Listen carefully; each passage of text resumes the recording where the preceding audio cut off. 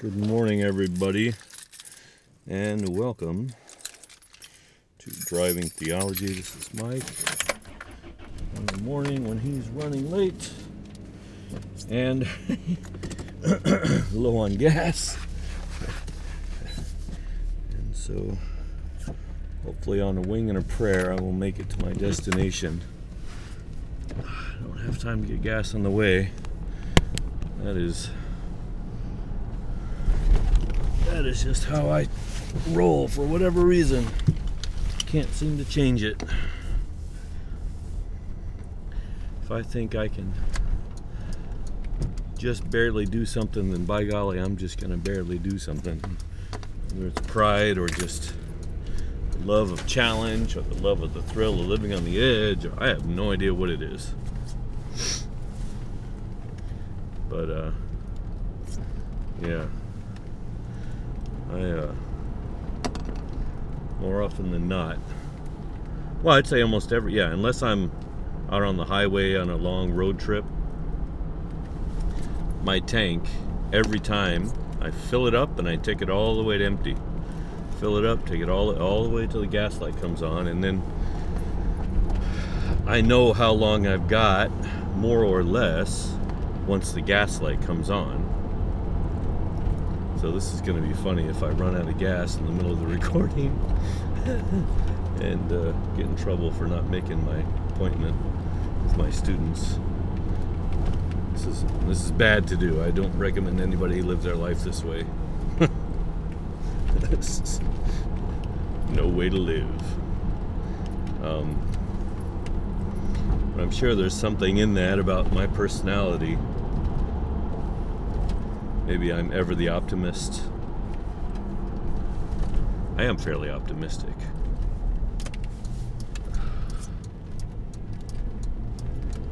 Which is an optimistic statement in and of itself. But yeah. Oh, I just realized I've got some chairs rattling around the back that may be making some background noise more than usual. I should have taken those out last night. So anyway, I had an interesting day yesterday. Started out at the cafe. I had a lot of coffee to roast, and I probably had my biggest single roasting day as far as volume, or at least number of roasts yesterday. I think I roasted right around 10 to 12 roasts in a day, which is a lot for me. Like a normal roaster, probably not very much, but for our small cafe and our small business, that's a lot of roasting. So yeah, did that.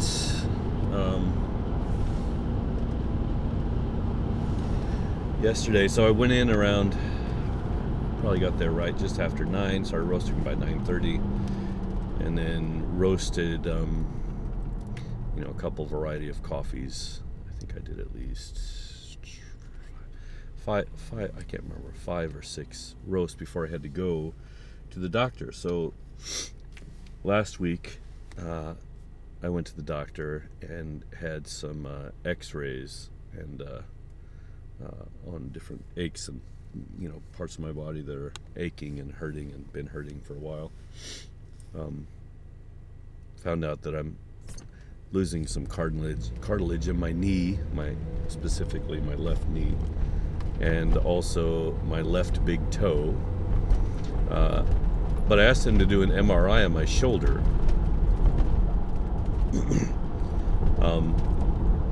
And it's funny, the doctor didn't really believe there's anything wrong with my shoulder. He could see that I had full range of motion.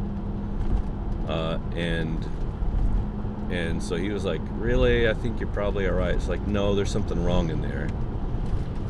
I want an MRI. I've gotten x-rays before. They didn't show anything, but I know there's something wrong. So that's what I was thinking. That's not exactly what I said, but I insisted on getting the MRI anyway. So I went in yesterday for my very first MRI. I'd never had one before. And that was interesting.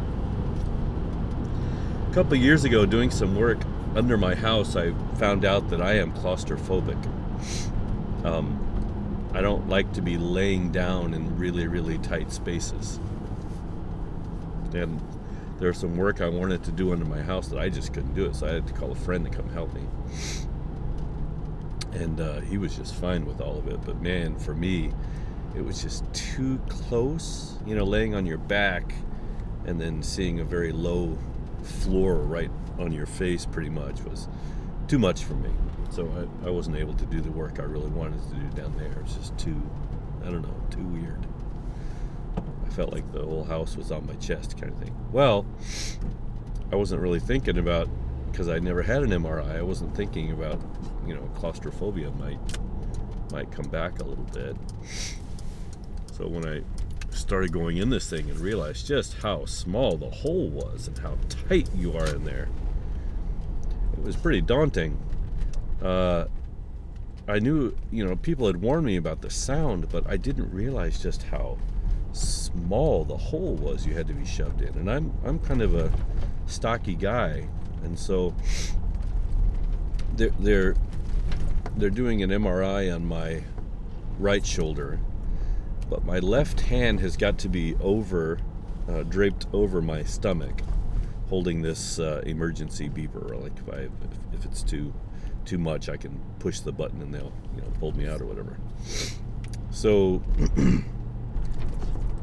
but when they so there's a lot of prep before you get in there to get all the angles right, and tell you don't move, and it's going to take like 30 minutes. I couldn't believe it was a 30-minute scan. So they shoved me in there, and man, my left shoulder was on the wall, like it was pressing into my body, and then my arm on top of me made it even harder for me to breathe while I was in there. And that doesn't help with, if you start feeling claustrophobic, you get shortness of breath, right? And so that doesn't really help that situation at all. So anyway, it was pretty weird. I did feel claustrophobic in the beginning, and especially the ceiling is maybe 5 or 6 inches from your face. But the air was, moved through it. It didn't feel really bad. Like, it didn't feel overly hot or stuffy or anything like that.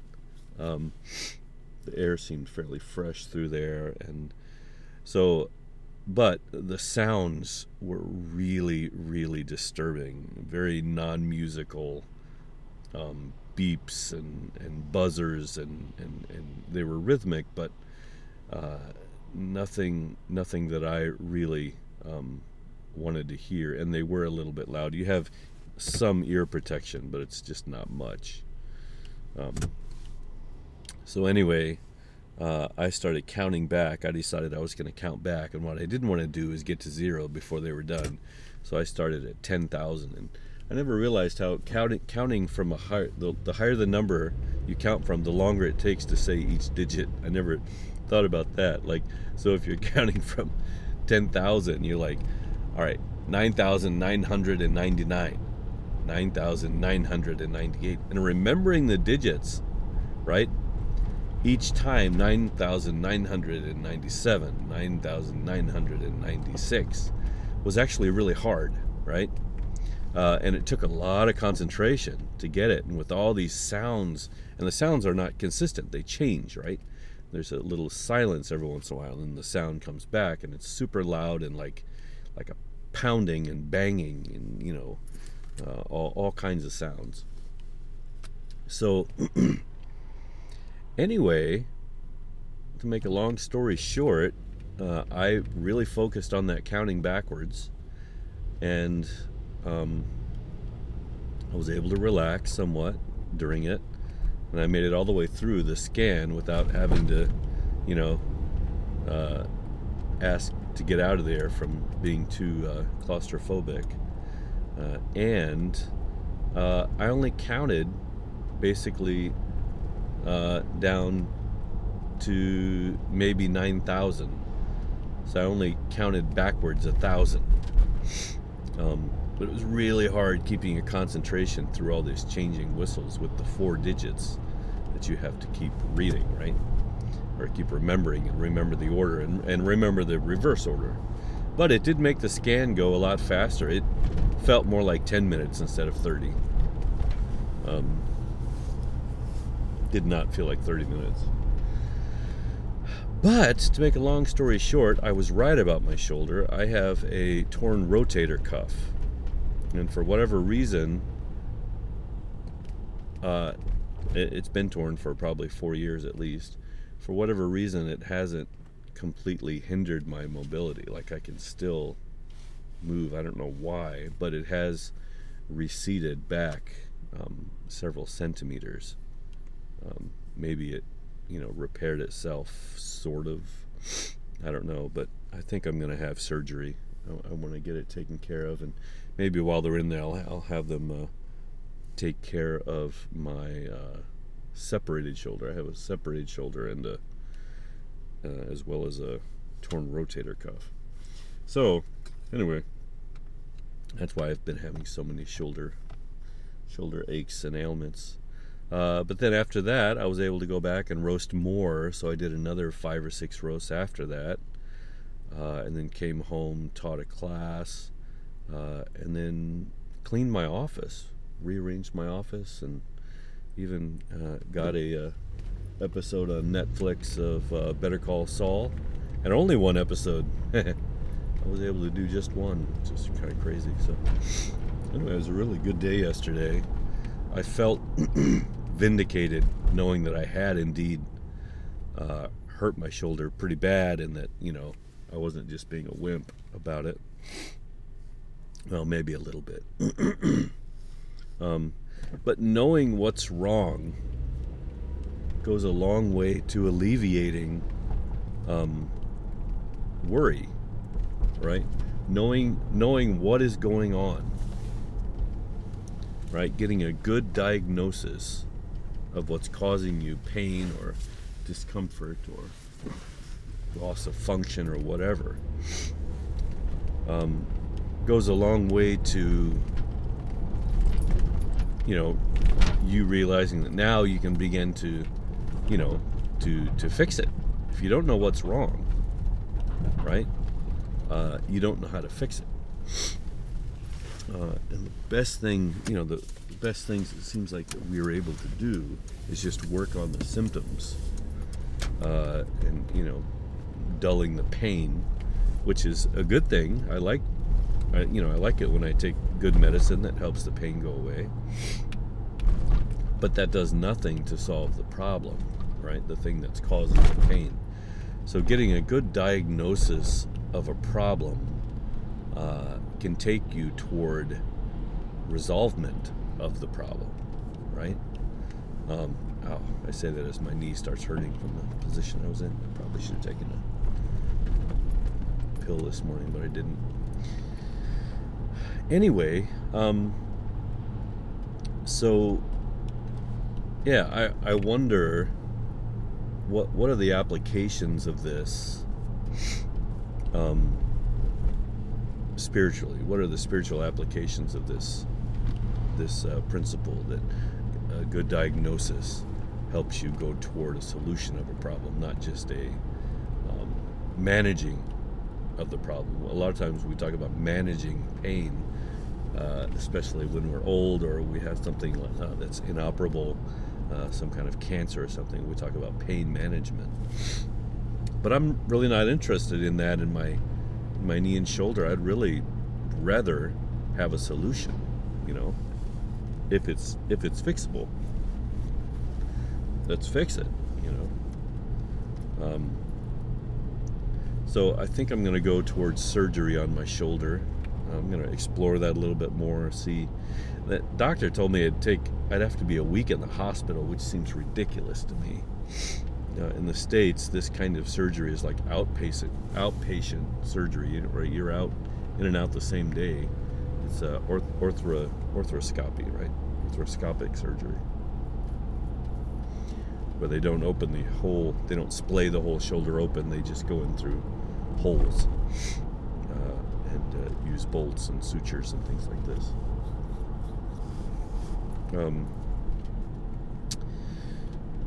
So anyway, yeah, I'm gonna explore that and try to find a good time when I can do that, because I'm gonna need, I probably won't be able to drive for a couple of weeks at least, or I shouldn't drive. I probably will, but I shouldn't. Yeah, I think I'll be heading toward that.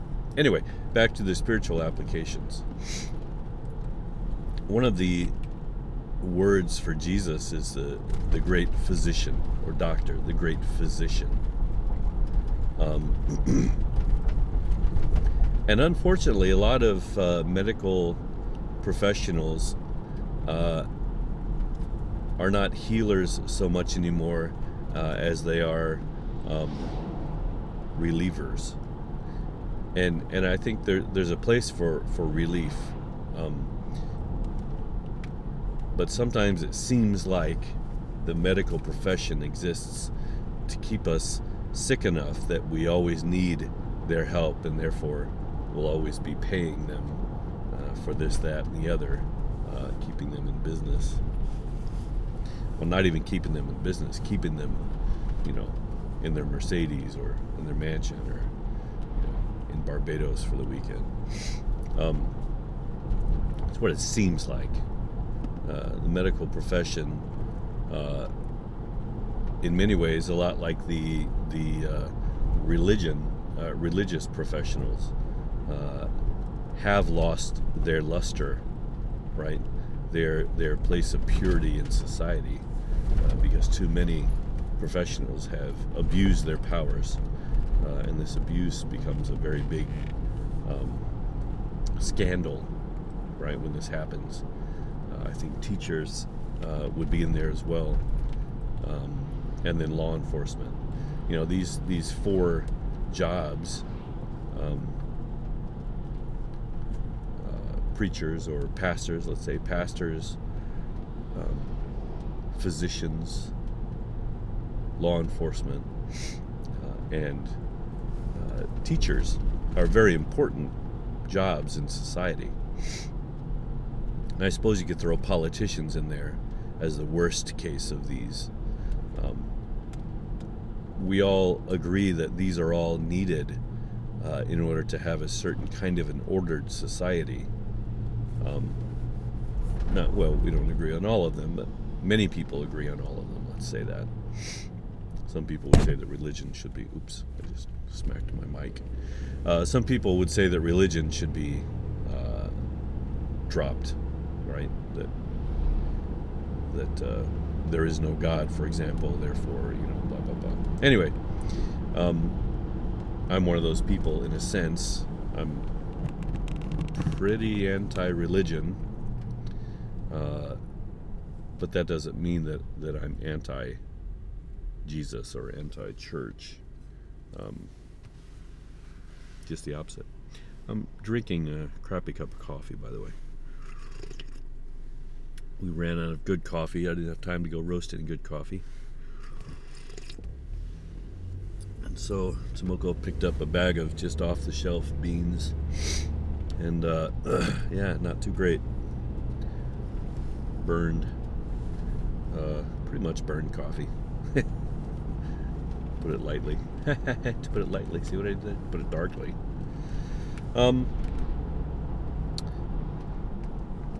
But when these professions all are working well, honestly, efficiently, but honestly, and hopefully with pure motives, then I think we'll find a society that is doing well, right? And all of these things are working well together. But it seems to be that all of these professions, starting with politicians and ending with teachers perhaps, have gained a horrible reputation in as of late for corruption and ineptitude and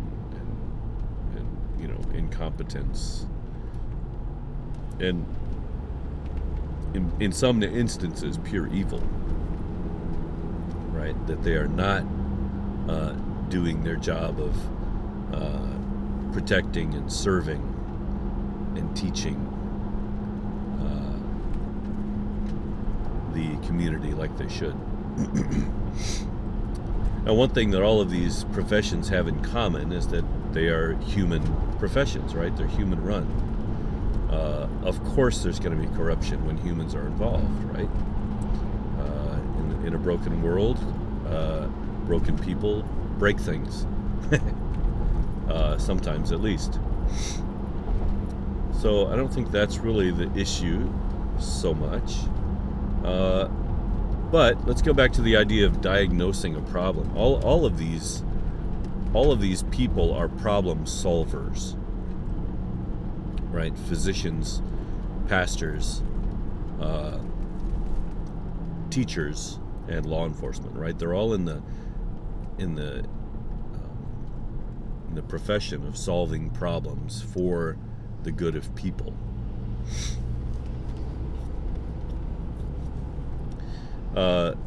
So the pastor is meant to be, I would say, the spiritual physician. He's a spiritual doctor. When we are broken spiritually, a pastor is a person who can come in and help you diagnose, hopefully come in and help you diagnose the problem. Now, religion, the word religion is to it comes from the word re, again, and ligament, to connect. So religion is meant to be a force of reconnection between God and man. And so a pastor, the problem that people have is a disconnect with God, right? And a pastor is a spiritual physician who comes in and helps you reconnect with God, right? When you're disconnected, he comes in and helps you reconnect, right? But diagnosing the specific reason why you are disconnected from God, or feel, I don't believe anybody's ever disconnected from God anymore, but why you may feel disconnected is something that a pastor can come in and do. And I don't mean a pastor in the sense of a person with a title and a degree and a salary. Somebody who does pastoral work is someone who can come alongside and with the intimacy of a friend and perhaps the authority of a father or mother figure, can come in and help you ascertain what the problem is, right? What's going on in your life? What is getting in the way? What is blocking you from feeling connected to God, for example? But a good diagnosis goes a long ways to alleviating any worry in your life, even without having fixed it, right? And it's just that knowledge is power. It's good to know stuff, which is where teachers come in, right? And a pastor is also a teacher in many ways. A doctor is a teacher too. He teaches you about your own body and about what your problem is and things like this. But yeah, so Jesus, being the good physician, he comes in and he lets us know what the problem is. Why does man feel disconnected from God? Now, the problem with religion is, a lot of times, it wants to say that, yes, all men are disconnected from God. Men are disconnected from God, therefore you need us. You need to keep paying us and keep respecting us and keep obeying us so that we, the people who know, can reconnect you to God, and therefore when you are connected to God, you will be able to have eternal life, right? This becomes a power trip. Sorry, I'm gonna have to spray my nose. I have some allergies. It's pollen season here, otherwise known as hell on the wind.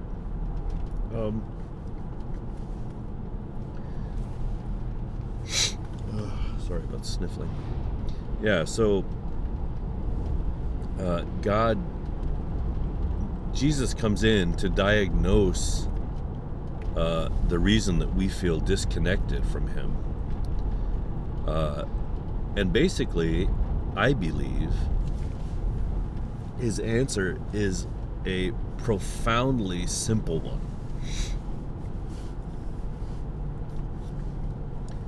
And I think we feel disconnected from God because Jesus says we don't know him. We don't know who God is. We don't understand who he is. We don't know his character traits. We are confused about how he is in the world and how he behaves toward the world, how he has always behaved toward the world. We are confused. We have not had good information. So Jesus' answer is, know me. Know who I am. If you've seen me, you've seen the Father. This will solve your problem, because knowing the Father,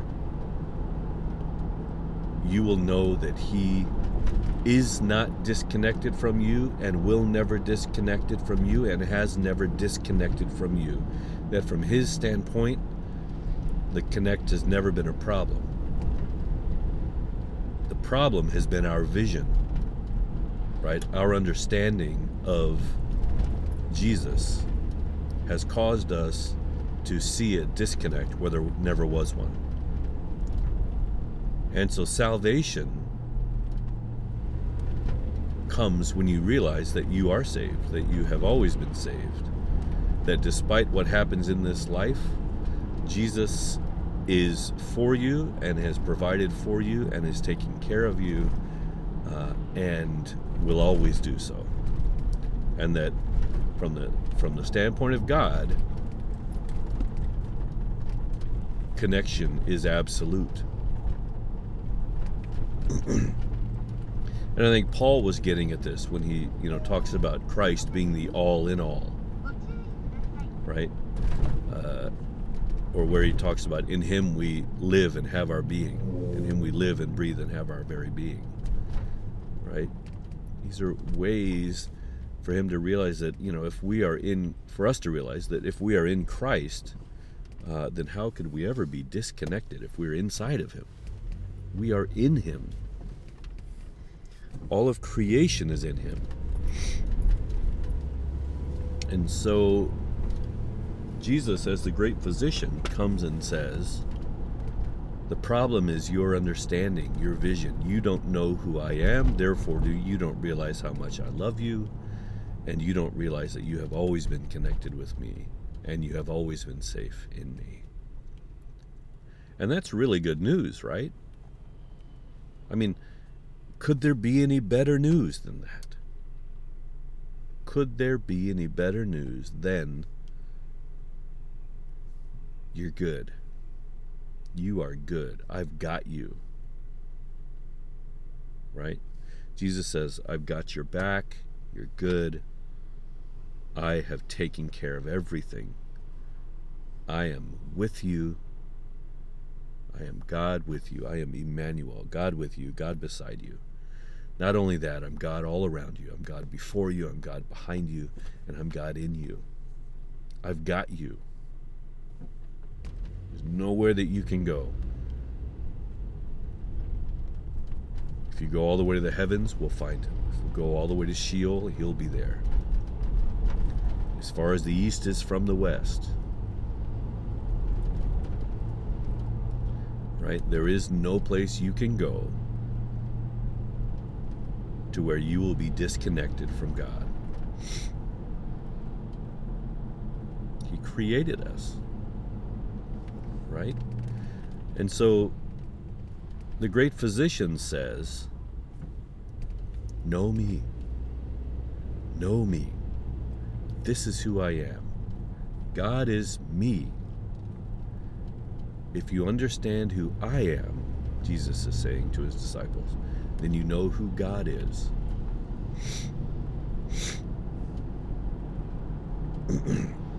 This is really great news, right? This is gospel. Right? That's gospel. The great physician diagnoses the problem and says, hey, your problem is that there is no problem. You just don't know there is no problem. And therefore you keep reacting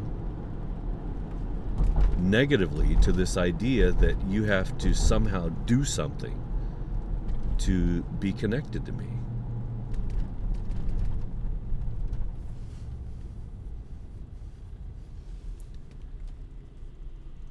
So we think the problem is us, right? We are fixated on getting our actions right, our behavior right, our dogma, our doctrines right.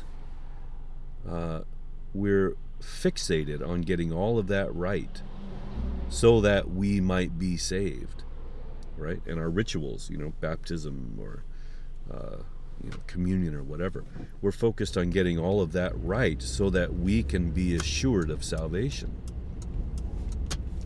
All along, Jesus says, that's not the problem. You don't have to do all that. I've got you. I've always had you. And it's taken mankind from Eden, the Garden of Eden, all the way to the Garden of Gethsemane to understand that. That's been the journey of mankind. And that's the journey of mankind everywhere. True religion is knowing that you don't need to be reconnected. You may need to feel as if you've been reconnected, but you don't have to be reconnected. You are in Christ.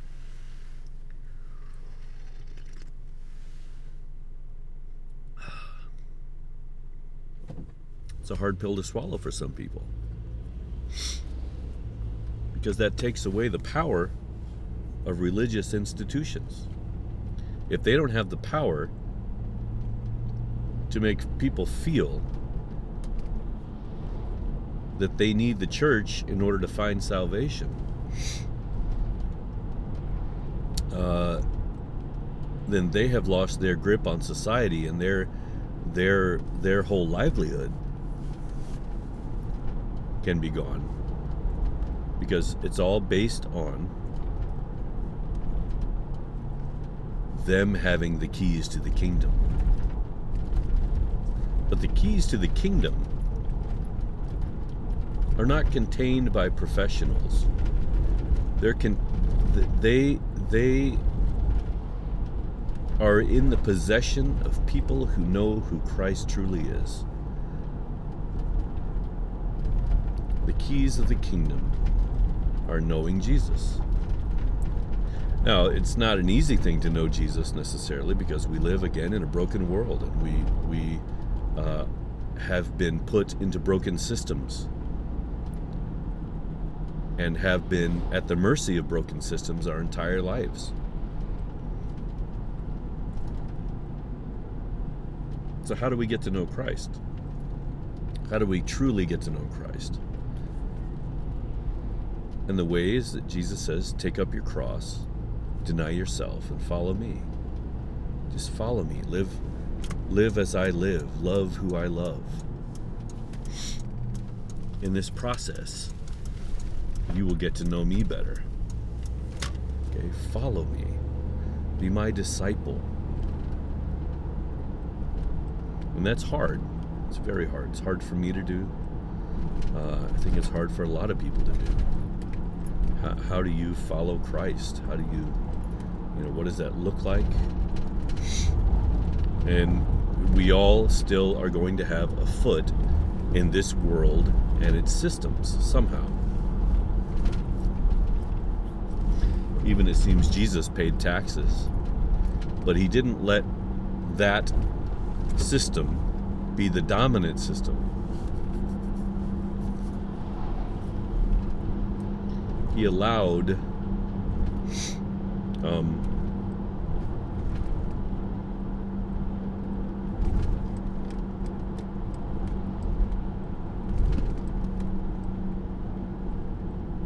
sorry, I was thinking about something else. He allowed that system to go on right? Not trying to physically topple it, but trying to offer